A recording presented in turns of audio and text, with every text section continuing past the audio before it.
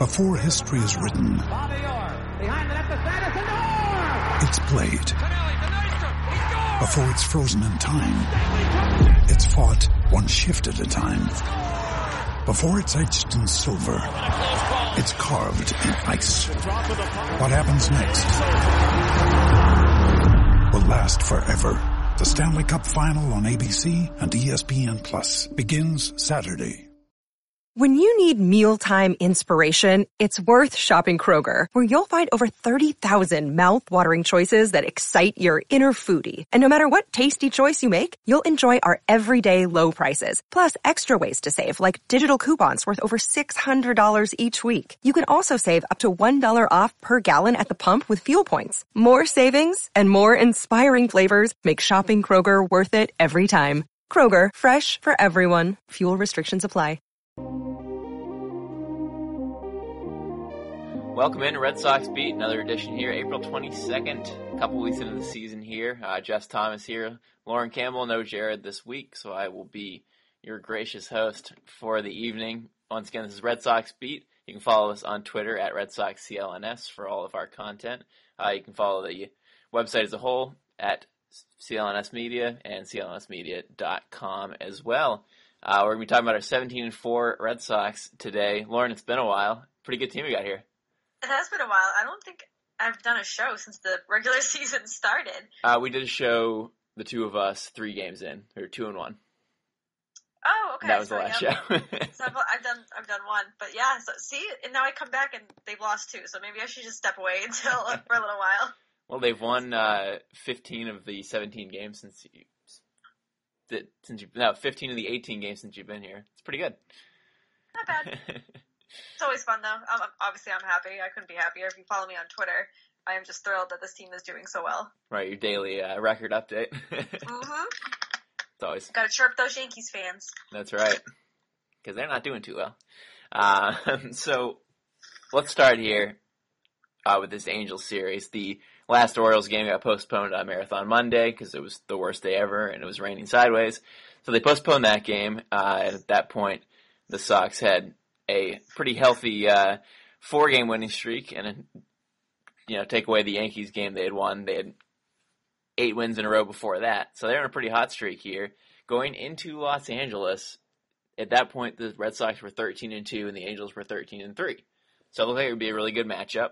The first game was Shohei Ohtani against David Price, and the Red Sox won 10-1, hit 6 home runs, Mookie Betts hit 3, and Ohtani was knocked out after 2 innings with a blister on his hand and poor performance. I give credit to both of those. And then the second game, the Red Sox won 9-0. And the third game, they won 8-2. So they came in against the second-best team in the American League and scored 27 runs and gave up 3. So really, just want your first reactions from that series, because I don't think anyone could have predicted that massacre. No, especially the game, you go in Ohtani and Price. It's like, you want this matchup, and it's going to be a good matchup. And, Mookie leading off the home run, I was like, all right, let them play from behind. And then it just kept getting out of control, and Ohtani just didn't look good. And obviously, I'm going to attribute it, there we go, as well to the blister and poor performance, because the control wasn't there. The command wasn't there. And that was very obvious from the get-go. But they also showed, where his blister was, and it was in a really tough spot. Just to even try to grip the ball, but it's that was the last thing I expected. I expected close series. I expected maybe the Red Sox, I didn't expect them to sweep at all. I expected 2 out of 3, but that's what I picked. It was just we're going to sweep the second best team in the league. And everyone's they played bad teams, that this is just a fluke, and they come in and sweep the second best team in the league. And as me and Jared pointed out on the last show, the Angels' offense was incredible. They were first in all the categories. The Red Sox were second in the hitting categories. The Red Sox were obviously a better pitching team up to that point, but the offense, the Angels were just crushing everybody. I mean, they had 13 more runs than the Red Sox, and that was over the second place team. So they were light years ahead of the rest of the league. So that's what shocked me so much, was that they just got completely shut down and their pitching was just terrible. I guess my question for this series to you is, What do you attribute the power surge from? Because obviously they had 13 home runs in 15 games before the series, and then they hit 11 in the 3-game series. Like, that's just so far off from what they were doing. What do you attribute that to? I attribute it to a lot of things. I think the players getting routine rest, I think that's huge. I think a lot of people are panicking over that. I think it's a power move by Cora. I love that. And I think it's just this team is clicking. I know they lost 2 in a row. I'm not really worried about that. But going into the series, this team was just – the offense was there. The pitching was there, the defense, and the chemistry. It was just something – I don't know if something was said. I don't know if it's just because it's a new season, fresh start, new coach. It's just – there's a different feel to this team and a different kind of like chemistry in the dugout, and you kind of see that from game to game. So between the players getting the rest that Cora thinks they need, which I think is crucial, to just kind of being able to be the kind of batter they want to be. Like, they'll swing at first pitches, they'll take first pitches. They really work the pitcher, and they work that count. So I think it's a lot of things, but whatever the hell it is, it's working. Well, it's fascinating you say, like, the taking pitches, because they still have been, like you said, working pitchers a lot and, like, going deep into, getting the pitch count high, yet they've been swinging at so many first pitches because Cora's all about that. So they're a really interesting balance of swinging at the first pitch but still working the pitcher and knocking him out of the game. I hate first pitch swinging. Like, I hate it. That's just my personal preference. But it's worked so well. It has, and I'm glad it's worked, but that's just not my thing. I hate it. I'm like, swing it whatever you want, but I'm like, when they swing and miss at a first pitch, I'm like, drives me nuts. I see both sides, because, like, you don't want to because, like, you want to work the at-bat and see several pitches. But on the other hand, as you know, better than most people, the first pitch is mostly a fastball down the middle most of the time. Yep. That's a good pitch to hit. Even growing up when I played softball, my coach, he never said, like, don't swing at the first pitch, but he did say, like, unless it's your perfect pitch, don't swing at it. So right. I definitely see it from both sides, but I was not a first pitch swinger. That was not my thing, because I'm like, I want to work the count. I want to get on base, even if that means by a walk, and I'm not going down 0-1 just because I want to swing. Yeah, I was the same way. I like to see pitches too, but Cora's not about that. When you have a guy like Betts leading off who hits 3 home runs in one game, I mean, I guess it works. So it's awesome. But this series was just crazy because the history that this team's making, this was the most home runs in a 3-game series for the Sox since 1977. It's a long time ago. We weren't even close to being here. That wasn't even a thought at that point. No, neither of us were. And I mean, 11 home runs, like I said, after 13 and 15 games, then they hit 11 home runs in 3 games. That's just mind-boggling. And I guess the other thing in terms of the offense is 5 grand slams by April 21st after none last year. It's almost like you expected at this point. When Mitch Moreland came up in a 3-3 game in the second game against the A's, it was tied at 3, and he had the bases loaded. First pitch, he hits a grand slam. It's like it was so scripted. It's like, all right, let's hit another grand slam here. Mitch, go.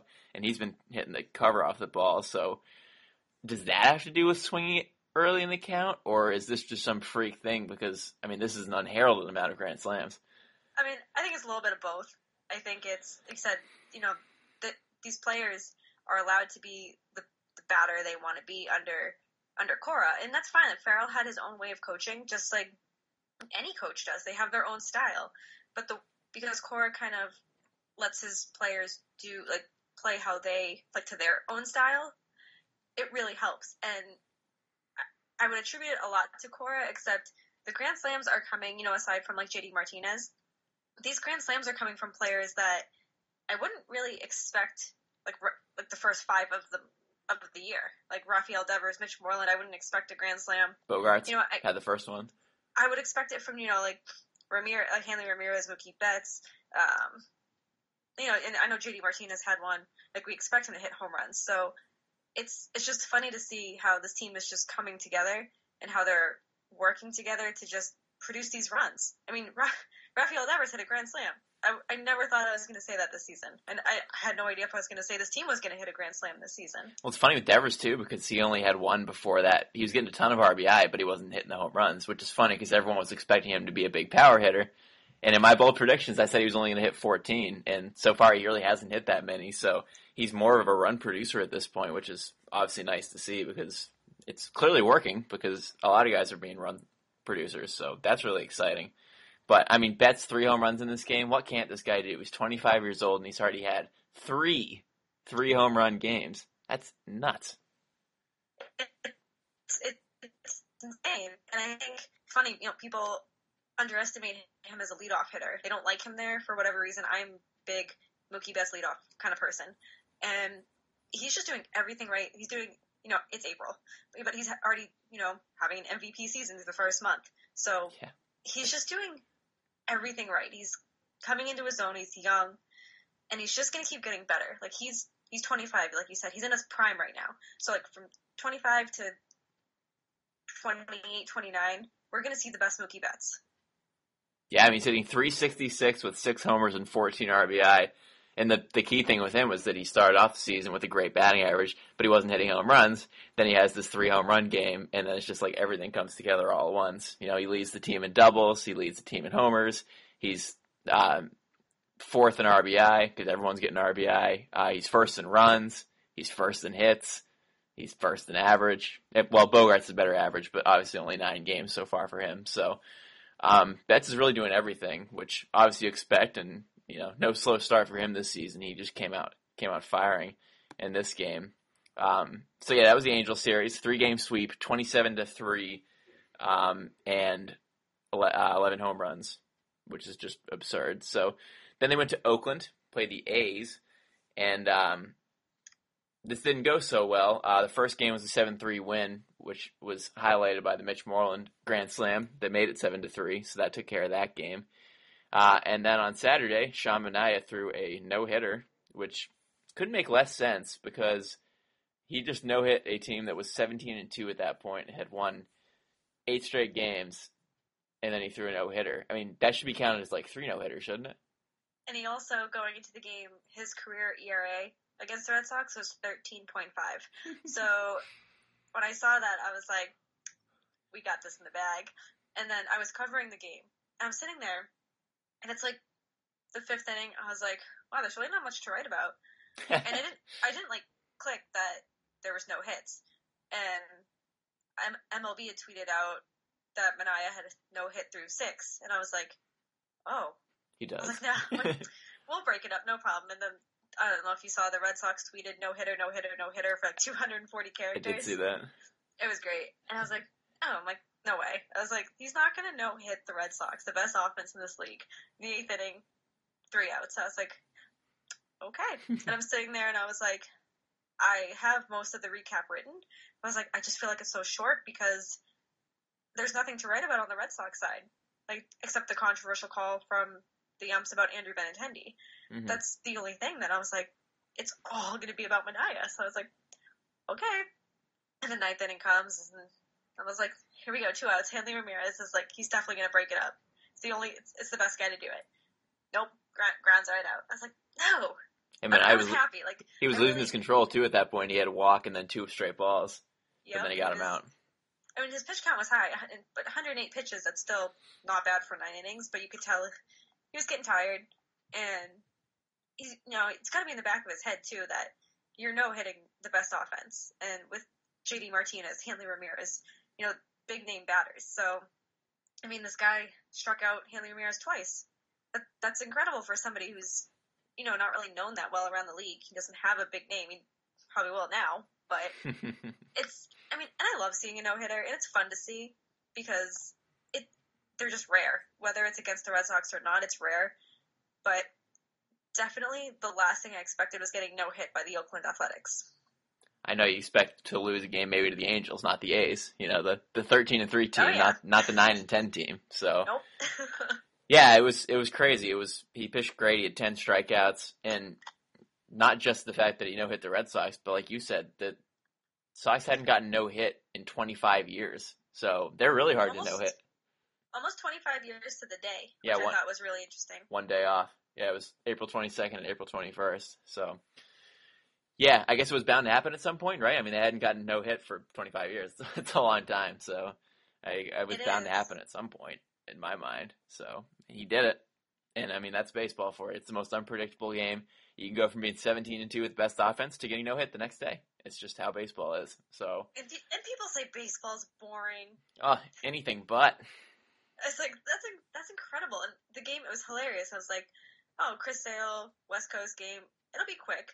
It sure as hell was quick, but not the way I wanted it to go. Yeah, it was very quick. I think today's game was quick, 2 too. 2 hours and 16 minutes. Yeah, today's game was quick. Yeah, and today was a 4-1 loss.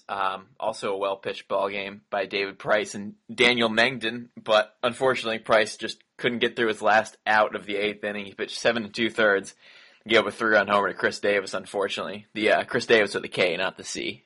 He's having a bad year. Chris Davis with a K, he's having a good year. Yes. So he hit the 3-run homer off Price. That made it 4-1, and then the Sox couldn't score in the 9th. So that was a tough loss. It was a close game. It was 1-0 and 1-1 for the whole time. So that was a tough way to lose. Also another quick game. But the nice thing about the two losses is that they were both well-pitched games because Sale pitched really well on Saturday and Price pitched really well on Sunday. You wouldn't expect to lose either of those games with who's pitching, but the fact that 2 of the 4 losses were well-pitched games by the Red Sox is a good sign. Oh, absolutely. Especially coming from Price. And I know we've talked about it before that I'm sure there's a lot of pressure on him coming into the season, especially everything that happened last year. So to see him come out and kind of just take control of his pitches, and his command is there and he's confident. It's a totally different David Price. And he's getting deep into games. Like, I know it sucks he gave up the Chris Davis home run, but he was in the 8th inning. We would love and we would pray and we would just do whatever we could to get him into the 8th inning last year. And here he is just cruising like it's nothing. Yeah, it's nice. It's good to see. And the pitching overall has been good. I guess the only one that you have a question about at this point is Drew Pomeranz. He came back on Friday in the 7-3 win. Didn't pitch well. He didn't go very deep in the game. He only pitched a couple innings, but he did end up getting 7 strikeouts. And he kept his team in the game, obviously, because they came back and won.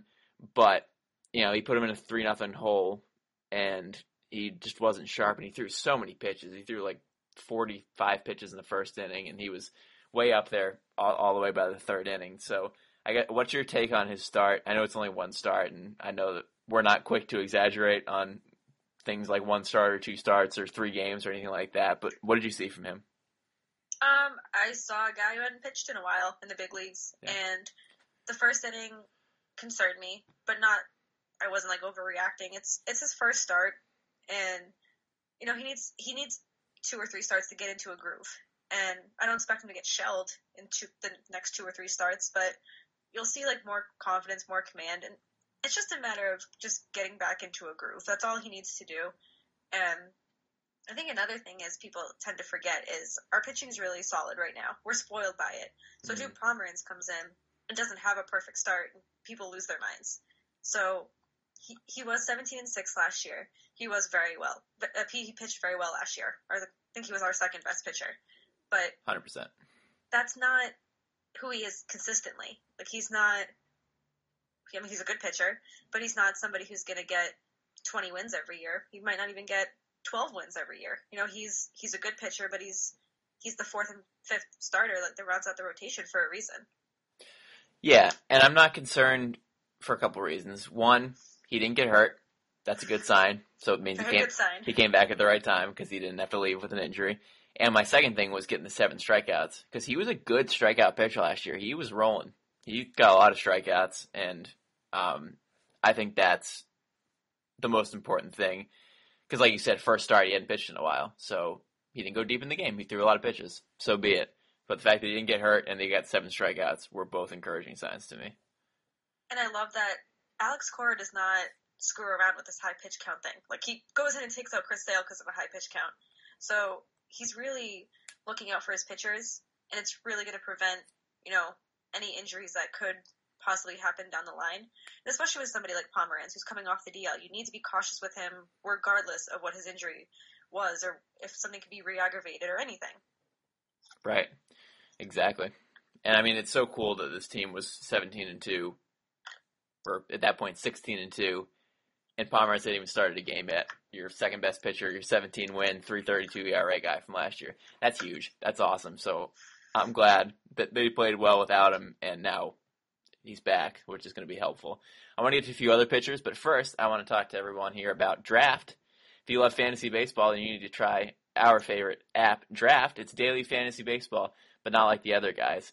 On Draft, you play live snake drafts with other people, just like in your season-long league, but they only draft for one night.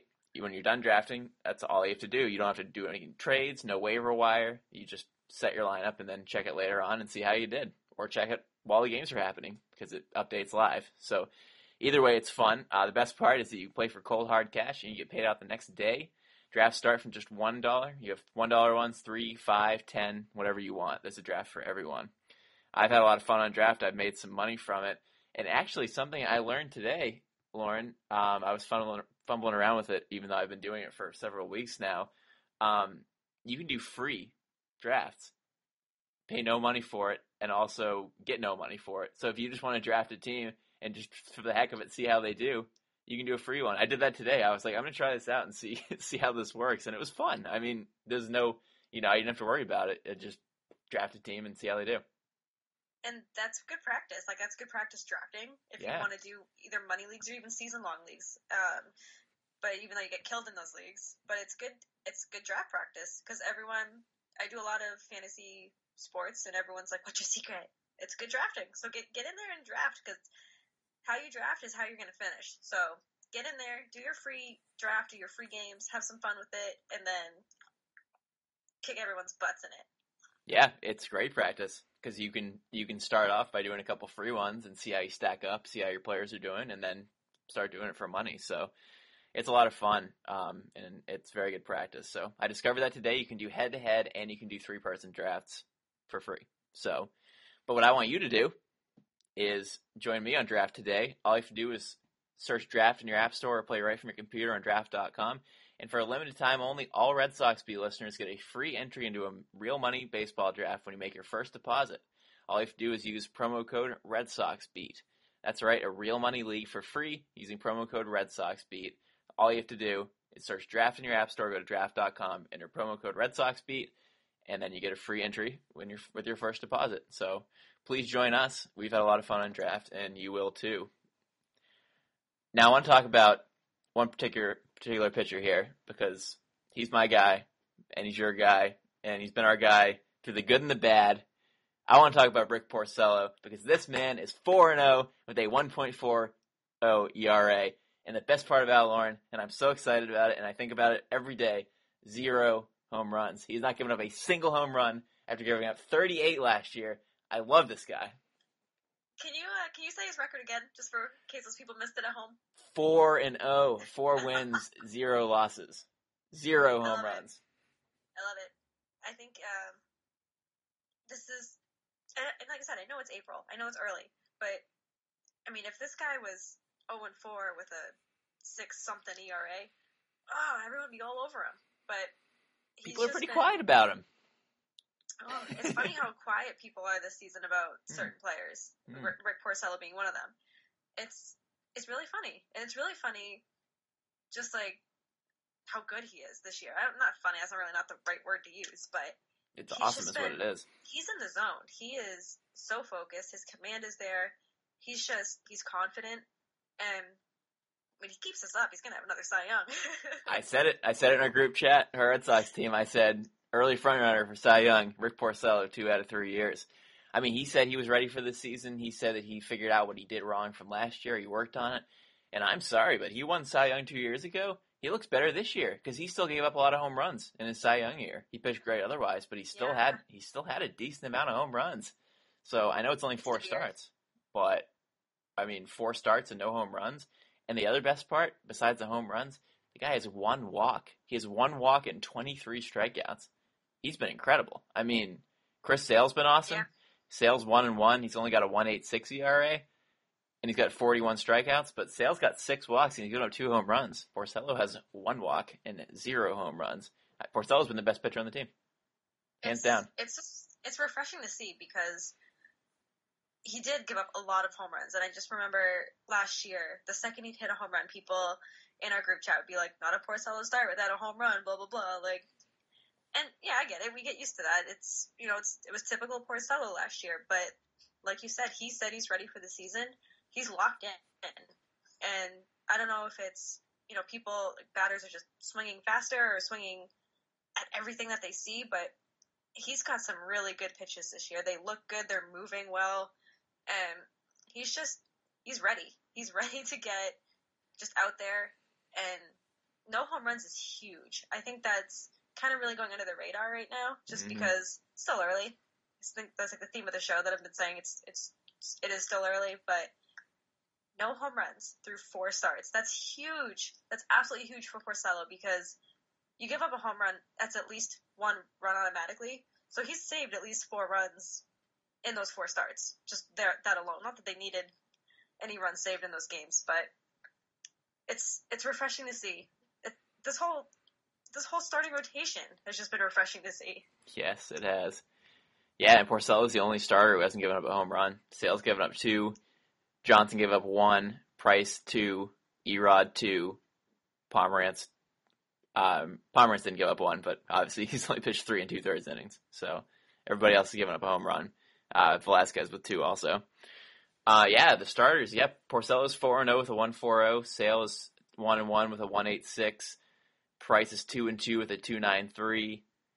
And obviously Brian Johnson and Hector Velasquez both filled in really nicely. They both pitched very well. So, and then Erod is 2-0 with a 3.45 and has pitched great in his last 2 starts after having a bad first start. So they've all been great. And my question's about the bullpen here for you, because they pitch really well and they have good stats. But as you know better than anybody watching all these games, they haven't really had that many pressure situations because the offense has been so off the charts. So what are your thoughts about the bullpen? Are they getting more credit than they deserve because the offense has been so good, or are they actually good too? No, I think they are good. And I know there were questions before the season started about the bullpen, just because it was kind of up in the air. Carson Smith, Tyler Thornburg. There's always questions surrounding Joe Kelly. So I think that they're getting the credit they do deserve. I don't think there's too much given there. It's just everything's been really, really good this season so far. And we want our starters to get to the 6th, 7th, 8th inning, at least the 6th, so our bullpen can be rested and get in there. We don't want starters coming out in the 2nd, 3rd inning. So it's nice, but it's also nice to see if they do have to come in, we're confident in them. At least I am. I don't want to speak for everybody else, but no, I think this bullpen is fine. And I think, it's still a small sample size, and supposedly we're getting Tyler Thornburg back in next month or so. So it's really going to be interesting to see how the season progresses, just how the bullpen progresses throughout the season, just because, like you said, they haven't had a lot of work on their plate, but they've been great since the beginning of the season. What more can you ask for? They certainly haven't blown many games, because there's not games to blow, and they've only lost 4 games. Yep. In the last 2 games, the starter gave up all the runs in the game. So, Carson Smith's not pitching well. He's got a 5.14 ERA, but the great thing about all this is that there's not a lot of pressure on any of them, because they haven't had to pitch in a lot of stressful situations. So they're getting kind of a reprieve here at the beginning of the season, so they can gear up, because you know how baseball works. In April, a lot of the time, some bullpens are so taxed by the end of April because their team sucks so bad that they are gassed by June. That's not happened with this team because they haven't had a lot of high-stress situations. So I think it's huge, because they're going to be more ready later in the season than they would have been otherwise. No, definitely. And I think, this is going to give the bullpen a lot of rest too. And I know it's not ideal to not have them pitch for a lot of games, but it's going to be fine. I have absolutely no issue with this going further into the season. Because nobody's pitched that much, which is awesome.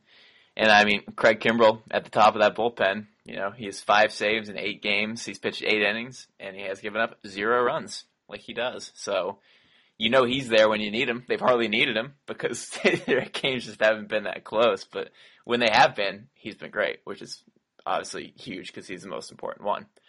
Right. Let's go to the offense before we talk about a couple league things and predict the next couple series here. We have to talk about the offense with this team, because that Angel series was just the most insane thing ever. I think the thing that stands out most for me is the ability of everybody to contribute. You look down their line of RBIs, Devers leads the team with 17, JD has 15, Hanley has 15, Mookie has 14, Benintendi has 13, and Moreland has 11. And Bogaerts has 9, and he only played 9 games. They've been doing all this without him, which is crazy in and of itself. But that's 6 guys, all between 11 and 17 RBI, and it's only April 22nd. Like, you're gonna have a lot of 100 RBI guys if this keeps up, because they're hitting the cover off it, and that's what stands out to me is just the spread of how many different guys are all doing this well, all at the same time. It's fun. It's a lot of fun. I know. It's crazy. And not a lot of home runs for the beginning of the season, and then they started picking it up. But those are also spread out. I mean, Betts leads the team with 6 with his 3-homer game. But, JD has 4, Devers, Hanley have 3, and then nobody else has more than 2. So, like, they've been spreading out the homers as well, in addition to the RBI. So, who surprised you the most on offense this year that maybe you didn't expect to do as well as they have, or that they're just doing what you expected? Like, who's caught your eye early on? Xander Bogaerts. And I know he was injured last year when he got the whole wrist thing, when he got hit off the wrist. And I know he's a completely different player when he's healthy, but he's just really, before he got hurt, he was just really hitting the crap out of the ball, fielding the crap out of the ball. I mean, he had the team's first grand slam. That was not something I expected at all. And I think he surprised a lot of people this year. And that's in good. Short time. But I know he's a fantastic player. He's been one of my favorites to watch over the last few years. But just his whole demeanor, I just feel like, because he's healthy, changed from opening day till now. So I think probably him. I don't really see, Mookie's doing Mookie things. Hanley Ramirez is Hanley Ramirez. And it's just, everyone's playing really well, but I just think Xander Bogaerts has really stood out for me in the first month before he got hurt. Right, especially for how poorly he did for most of the last season. So, and isn't it ironic that he did that and then he got hurt? We're talking about him being hurt and he got hurt, but this is obviously a different thing, sliding into the dugout as opposed to getting hit in the hand. So as long as it's not a hand thing, I think you're probably okay.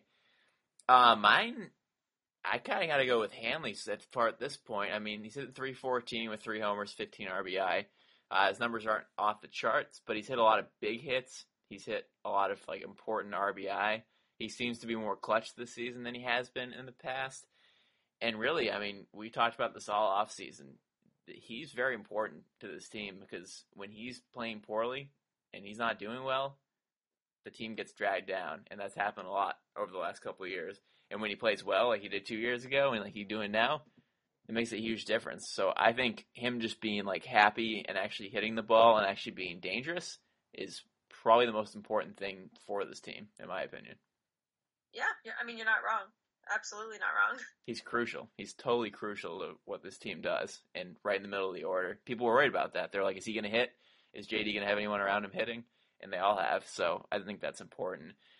One quick thought on Benintendi before we move on. Are you worried that he's only hitting 243 with 1 homer? No, because as I've said all show, it's still early. Yeah. So you'll be worried if it's June and he's hitting 240 with 3 home runs. Then you might be a little concerned about what he's doing. Yeah, I think I'll be concerned. I guess it really depends where else his stats are, RBI and, runs, if he's getting on base, if he's getting walked, He leads the team in walks right now. Yeah, so keep that in mind. He's getting on base. I think a lot of people were really high on him for obvious reasons, but no, it's for every person who's telling us to calm down because it's April, because we're so excited over this team. I am going to be calm down about Benintendi because it's only April, so I'm not worried about him at all. Yeah, I agree. And it's great for him because nobody really cares because the team's so good. That's the great thing about winning is when people don't play well, nobody gives a crap because they're winning. It's great. Exactly. It's foolproof. And Mitch Moreland also is killing it. We should quickly mention 349 with 2 homers and 11 RBI. He's been awesome, and that's been great because he could have gotten overshadowed this year very easily, and he just comes in, and when he gets playing time, he says, I am going to be an awesome hitter that I am, and he's been killing it. So great to see from Mitch as well.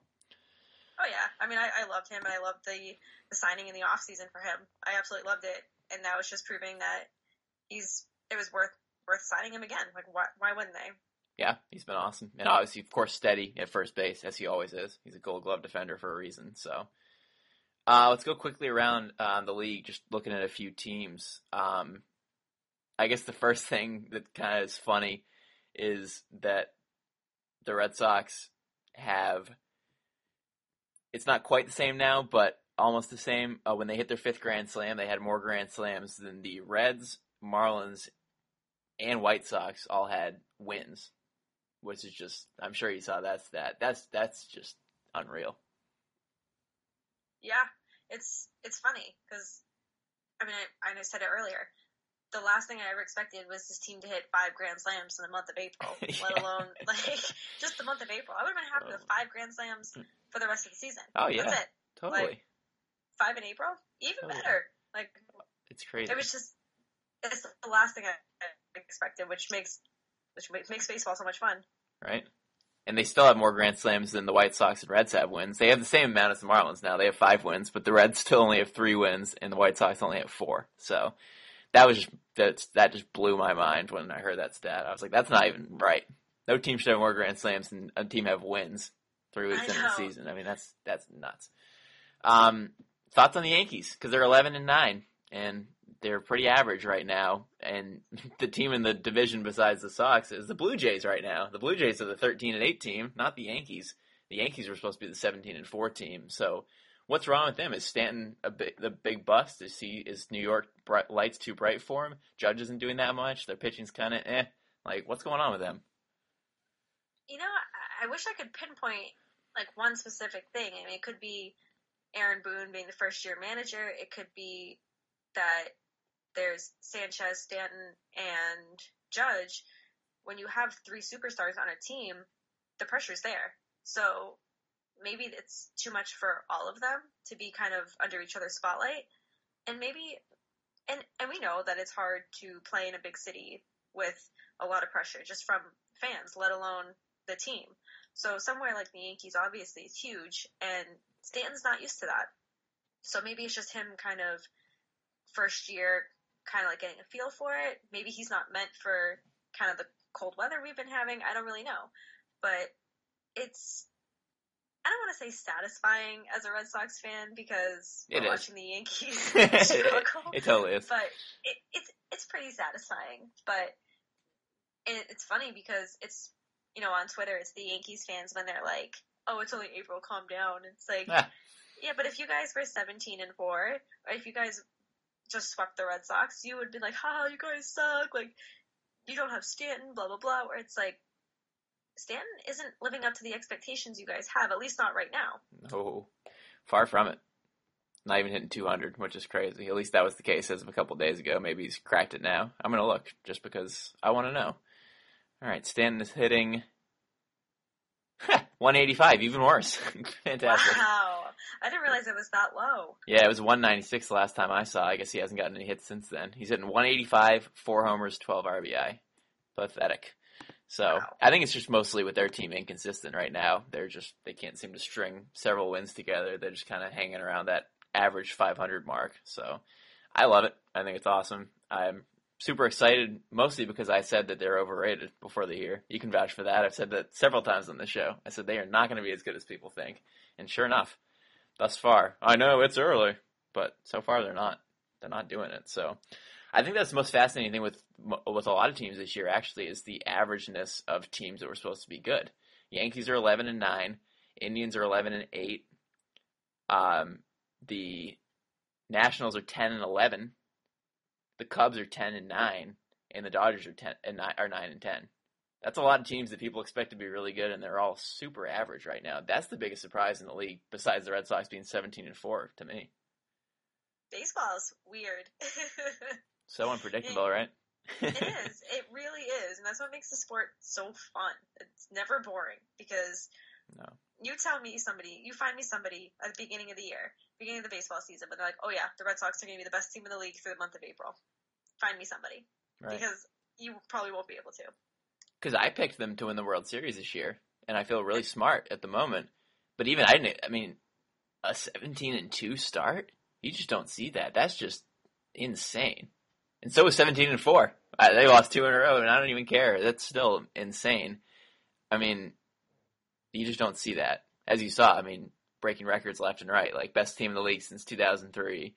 You know, if they had won one more game, they would have been the best team in the league since 1985 or whatever. So, like, this is historic. I mean, and the best part about it is they set such a tone for the season because they can go, 10-10 over the next 10 games, and they'll still be 27-14, which is, I guarantee you, will still be the best record in the league at that point, if that is the case. And that's only going 10-10. That's amazing. Like, if you just think about it, what they have to do, how many games they have to lose just to get to 500 or get anywhere close to being like 5, 6, 7 games over 500. They have to lose so much. Right. They've put themselves in such a good position, even though it's early. It's just such a huge thing because it just sets the tone. I mean, I wasn't around for the 60s and 70s Celtics teams, but I've heard that that's what they did. They got off to insane starts where they were like 20-2 and 25-4 and 35-6. So they could go super average for the rest of the season, still be the best team in the league. It's so important to get off to a quick start because you just have so much room for error. It's wildly important, and I'm so thrilled that they've been able to do it because we can kind of rest on that. And the best part is, they're not going to rest on it. Cora's already said, and Dombrowski's already said, yeah, we're having a great season, but we're not going to rest on our great record. We're going to keep playing. Because it's easy to rest on a 17-4 record. You could easily just take 2 weeks off and say, let's get some rest, No, absolutely. They're not going to. But that's the beauty of having such a strong start to the beginning of the season. It's awesome. So that's where we're at. It's pretty exciting. We're going to give you some predictions for this week, as we always do. I got last week right in terms of record. I didn't get it right in terms of what was going to happen. I said 2 out of 3 from both teams. Instead, it was the 3-game sweep and lose 2 out of 3, but I'll take it. I'll take getting it right, even though it wasn't exactly right. So we got 3 against Toronto, Tuesday through Thursday, off day on Monday. And then the Tampa Bay Rays are back, who have not had a good season. But if you notice there in the standings, they won 4 games in a row. So they're back a little bit. They're 8-13 now. And obviously I said Toronto's 13-8. So they've had a good season so far. So 3 at Toronto and then 3 versus Tampa Bay. Start me out with some Toronto. What do you got in that series? I think they're going to win 2 out of 3. And I know Toronto's playing well, but I think they're going to kind of get back into their groove. And I think they'll lose the first game. I think that's where that one loss will come in. But Rick Porcello, yeah, but no home runs. He'll keep that streak alive. All right, good. But I see them just kind of getting, like I said, just getting back into their groove, getting back, like, the hits. The hits need to come. And they obviously will. And I think it's going to happen against Toronto. I think it's a good place to start a new record. Yeah, I agree. Win 2 out of 3. It's a tough series because they're a good team and it's on the road. But you got Porcello and Sale pitching. It's going to be hard to sweep them. Although I said that about the Angels, and that turned out to be completely wrong. So I think 2 out of 3 is a safe bet for that. It'd be good to win 2 out of 3 after losing these 2 games here. Get back on a winning track. They hadn't lost the series until the A's series. So I feel good about 2 out of 3. And then Tampa Bay, 3 games there. Pomerantz, Price, and Porcello. Rays are playing better, but you know what happened against them in the first 7 matchups this year. So what do you got in that series? Same thing as Toronto. Go 2 out of 3. And just, I want to pick sweep every single time. I want to pick sweep every single series. I know it's not realistic, but I think it's only April. It's going to be May soon, but I think winning against opponents in the AL East is very important no matter where you are in the season. And I think the Red Sox are just they're going to cool down, but they're not going to freeze. There's not going to be any 6, 7, 8 game losing streaks, but they're going to start kind of coming back down to earth, I think, during this week, but I still think they're going to come out with that winning record of 4-2. Is that right? That is 4-2, yeah. So, two from Toronto, 2 from Tampa Bay. I think it's not going to be easy. I don't think these games are going to be blowouts. I think it's going to be 4-3, 4-2 kind of games.